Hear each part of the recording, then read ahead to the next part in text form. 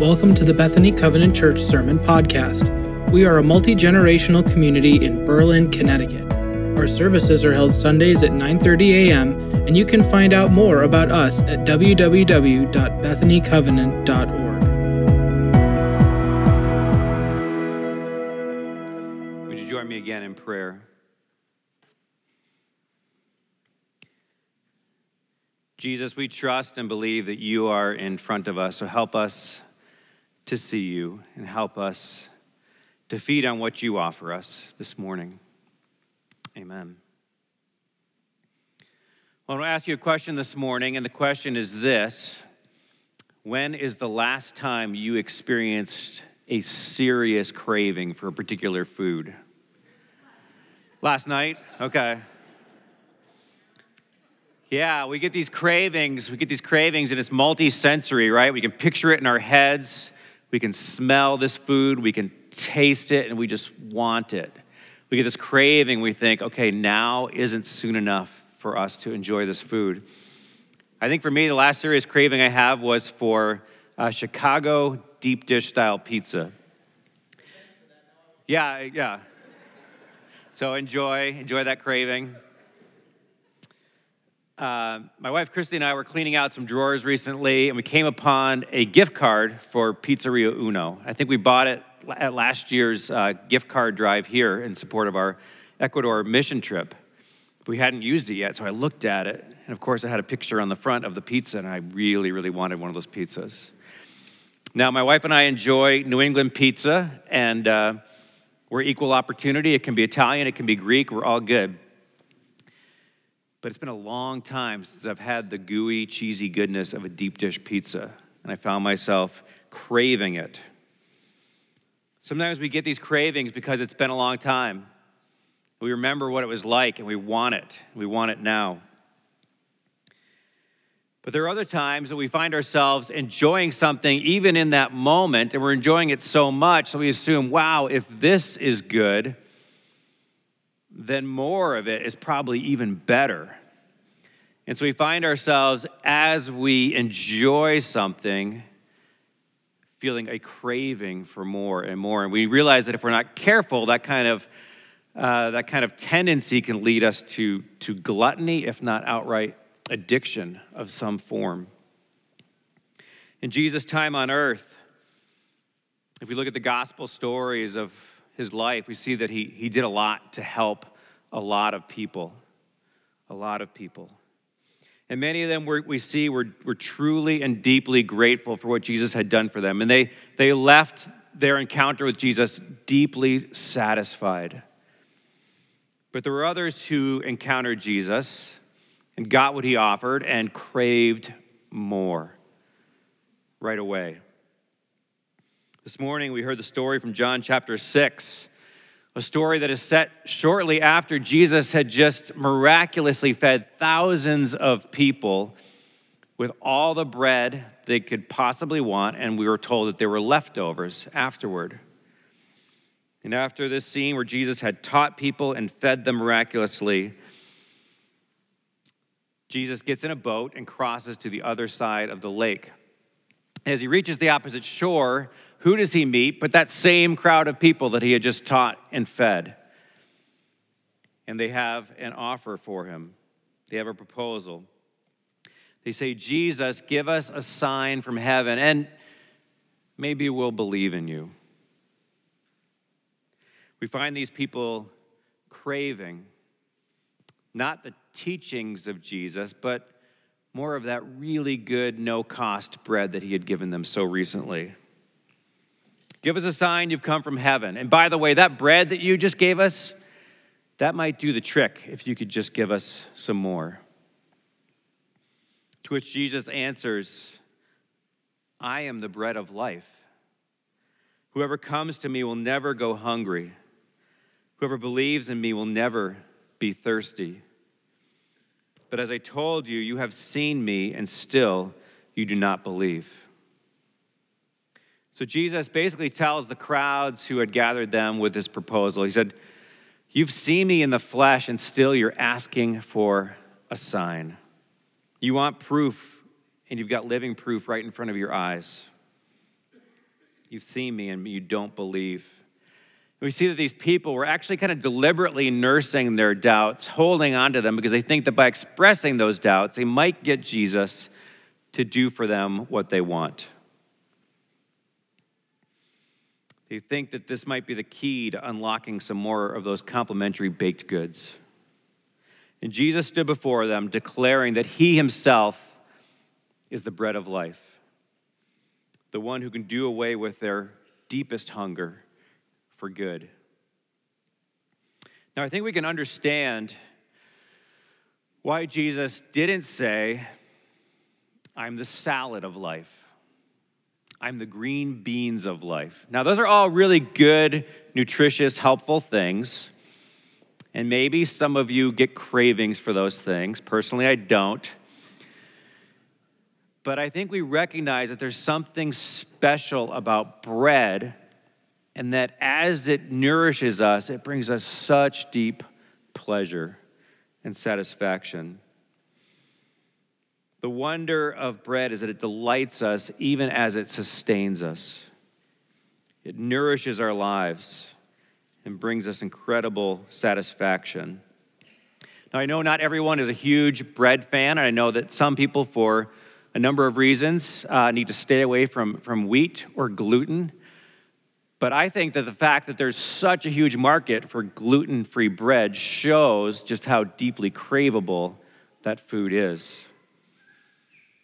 Feed on me, Jesus is saying. I'm your bread. Feed on me. You will find nourishment. You'll be sustained and delighted. You'll have all you need for life, and you'll never go starving. As Jesus walked and taught, he made it clear that to feed on him actually means to listen to him and then to do what he says, to put his teachings into practice. And one day he invited anybody who wanted to listen to him up onto a mountaintop, away from the noise, the din, and distraction of everyday life, to listen to him teach about the life that is truly life, the life that would actually sustain one's soul. Jesus saw that the crowds were aching and longing for more in their lives. And so he called them, he said, come away and listen to me. Let me teach you. And so he taught a sermon that pointed to the direction of the kind of life that would bring them more satisfaction than the best bread they had ever tasted. We read in Matthew chapter 5 that when Jesus saw the crowds, he went up on a mountainside and sat down. His disciples came to him and he began to teach them. He said, "Blessed are the poor in spirit, for theirs is the kingdom of heaven. Blessed are those who mourn, for they will be comforted. Blessed are the meek, for they will inherit the earth. Blessed are those who hunger and thirst for righteousness, for they will be filled. Blessed are the merciful, for they will be shown mercy. Blessed are the pure in heart, for they will see God. Blessed are the peacemakers, for they will be called children of God. Blessed are those who are persecuted because of righteousness, for theirs is the kingdom of heaven. Blessed are you when people insult you, persecute you, and falsely say all kinds of evil against you because of me. Rejoice and be glad, because great is your reward in heaven. For in the same way they persecuted the prophets who were before you."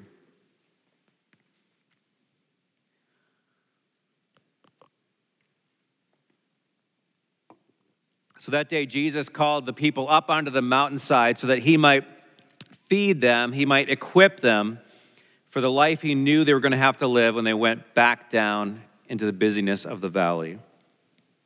And as the people that day hung on his words, I imagine they were quite puzzled by what he told them. Because if you were to ask someone, okay, do some word association with me, if I say the word blessed, what comes into your mind? You might hear answers like fortunate, happy, favored, wealthy, cared for, carefree. you'd probably be less likely to hear words like mournful, meek, hungry, thirsty, persecuted, lied about. And yet Jesus points to these attributes and others as part of what it means to be truly blessed, truly happy in the kingdom that God is building on earth. Jesus turned people's expectations and their assumptions about blessing and blessedness on their head as he pointed to life and taught about life that is really life. The Greek word that Matthew uses here that we translate as blessed is makarios. Makarios, which carries the sense of being singularly favored by God. It's this special place, special status and situation. It's sometimes translated as happy, but it doesn't really mean happy as we think of that as a kind of an inner feeling that might be somewhat fleeting. But it does imply that the people Jesus is talking about will have happy lives even if they don't have happy feelings at every given moment. Over these past several weeks, we've been exploring how Jesus interacted with his culture, his context. We see him bumping up against things that we find familiar in our setting. We see that he walked a world that was full of conversations and arguments about religion and politics. He bumped up against human pain and encountered the sting of death. There's much that was familiar. And this morning, as we look together at how Jesus engaged life and what he taught about life, we see from Matthew 5 that the life that's truly life that Jesus taught and brought isn't what we'd naturally expect. Now, these days, we probably wouldn't be too surprised to find a TED Talk or a podcast or an online article or a book that talks about a better life and uses words, maybe even in the subtitle, words like fulfillment, satisfaction, betterment, achievement, accomplishment. We think of a better life. Imagine what our best life would be. And we get a sense that it should feel better. We should be more comfortable. It should feel more positive.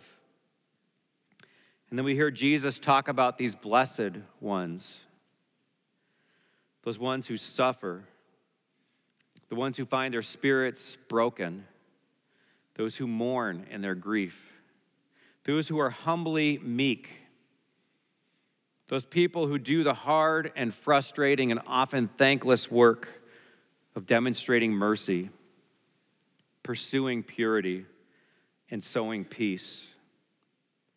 And Jesus even goes so far as to say that those who find themselves persecuted and insulted should rejoice in their level of blessedness.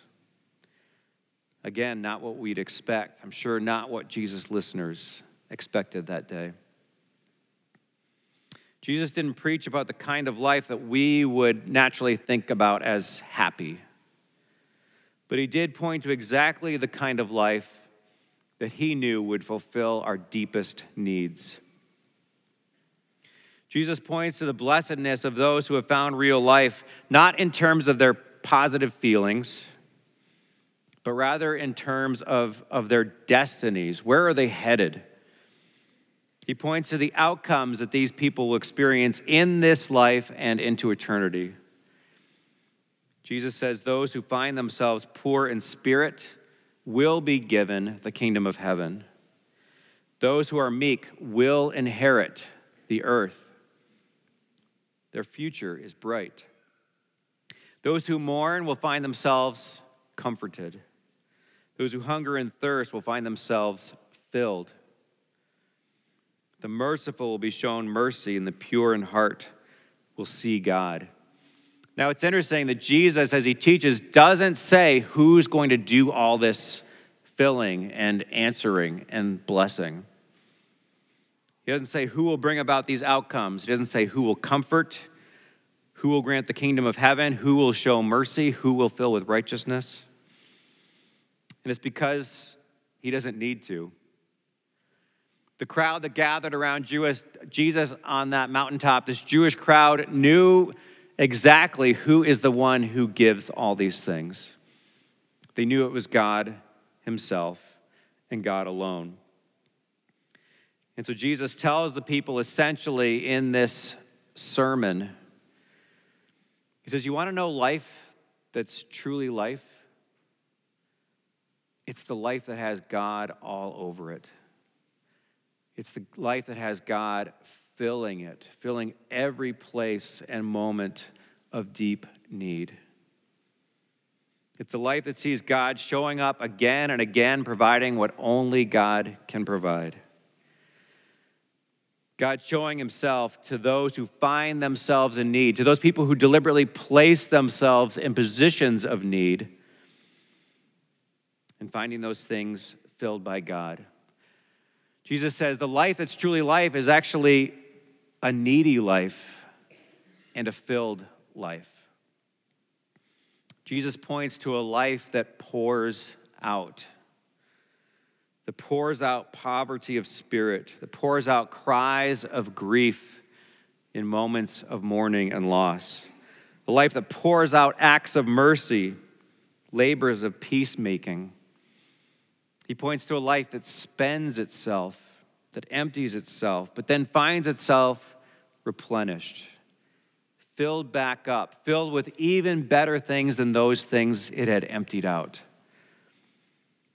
When we find ourselves emptied and poured out, Jesus tells us, then we are ready to have God fill us. Fill us with those things we truly, deeply need and that bring us true life. And as people who have been filled by God in this way, we find that we're not just blessed, but we're actually ready. We're ready to live the kind of life that God intends for us and calls us to live. We're ready to live into the mission that Jesus gives us as those who choose to follow him. The mission to reflect him here on earth, to represent him to a world in deep, deep need. If you look at this list of those who are blessed, you see that every single life condition or situation that Jesus names in this passage that we call the Beatitudes is a condition that Jesus himself experienced or demonstrated. Jesus found his spirit sapped. Jesus mourned in the face of death. Jesus hungered and thirsted for righteousness. He worked toward peace. He was merciful. And without any doubt, Jesus was persecuted, insulted, and spoken falsely against. Jesus didn't just preach this kind of life. He lived it right in front of us. Jesus lived this kind of life because he knew it was the kind of life God calls all of us to, designed us for, and Jesus knew this is the kind of life that the world needs to see, that our world needs to brush up against. Jesus knew that the world has more than enough people who are looking out for themselves, more than enough people who can tell you the top 10 ways you can do the same. Jesus knew this world has more than enough people who consider themselves superior to others, who are self-righteous, rather than being those who hunger for the righteousness of God. None of those people are on the list of those whom Jesus calls blessed. The blessed life that Jesus points to is one that is really rich in ways the world may not fully comprehend or understand. But it's the kind of life the world desperately needs to see and to experience. Jesus calls to himself people who end up being deeply blessed by God, filled by God as they pour out their lives, and who are then ready to truly bless a hurting and needy world. Jesus came to earth that people might know the depth of God's love for people, the people he created, and to demonstrate that love by pouring out his own life. And then Jesus invites those who follow him to do the same. Jesus says in Matthew 10, whoever finds their life will lose it, and whoever loses their life for my sake will find it. People trying to find their lives end up trying to fill them. They try to find purpose, try to find rhythm, find fullness, satisfaction by filling their lives up with things they believe will lead to satisfaction and fulfillment and happiness. Jesus points to a life that actually develops a habit of emptying itself, of pouring itself out so that God can fill it with whatever God chooses, and that pours itself out so others can be blessed. And this is the kind of life that ends up looking a lot like Jesus. So what is it that we crave? What is it we can picture and taste? We long for it and we want it now. Is it Jesus himself, and is it the things that he offers? Do we find ourselves craving things, or do we find ourselves craving a person? A person we believe will lead us to true joy. A person who will bless us even as he invites us to the difficult and sometimes or often painful task of pouring ourselves out. May we be people who crave Jesus, who feed on him and on the things he offers us, as we feed on him as the bread of heaven come down to earth. The bread of heaven that will truly satisfy. And may we look to him and to him alone among all the options we're given as that which will truly satisfy us and will answer the cravings of our souls. And as we find ourselves filled, may we be ready to pour ourselves back out again, that we may bless our neighbors with the love that we've been given by God. May we bless the world around us that knows it wants something, that it's craving something, but might not yet realize exactly what it is. We know that the buffet of life is full of options. It can be overwhelming. We've been there. We've made those mistakes ourselves plenty of times. But may we be people who feast only on what God intends for us and what Jesus invites us to enjoy, to feed on. May we be people who are quick and ready to joyfully invite other people to the table with us. Please pray with me. Loving, living Lord Jesus, bread of heaven and bread of life, we thank you that you offer yourself to the world and to each of us.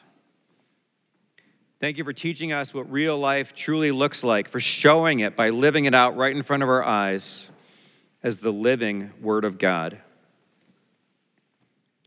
Loving and merciful Father, we thank you for leading us to true, satisfying, eternal life through our Lord Jesus Christ. Teach us to feed daily, moment by moment, on the bread that he offers us. And God, would you fill us again with your Holy Spirit that we might live as people who know what it is to be truly blessed and who seek to bless our neighbors. We pray all this in Jesus' name. Amen.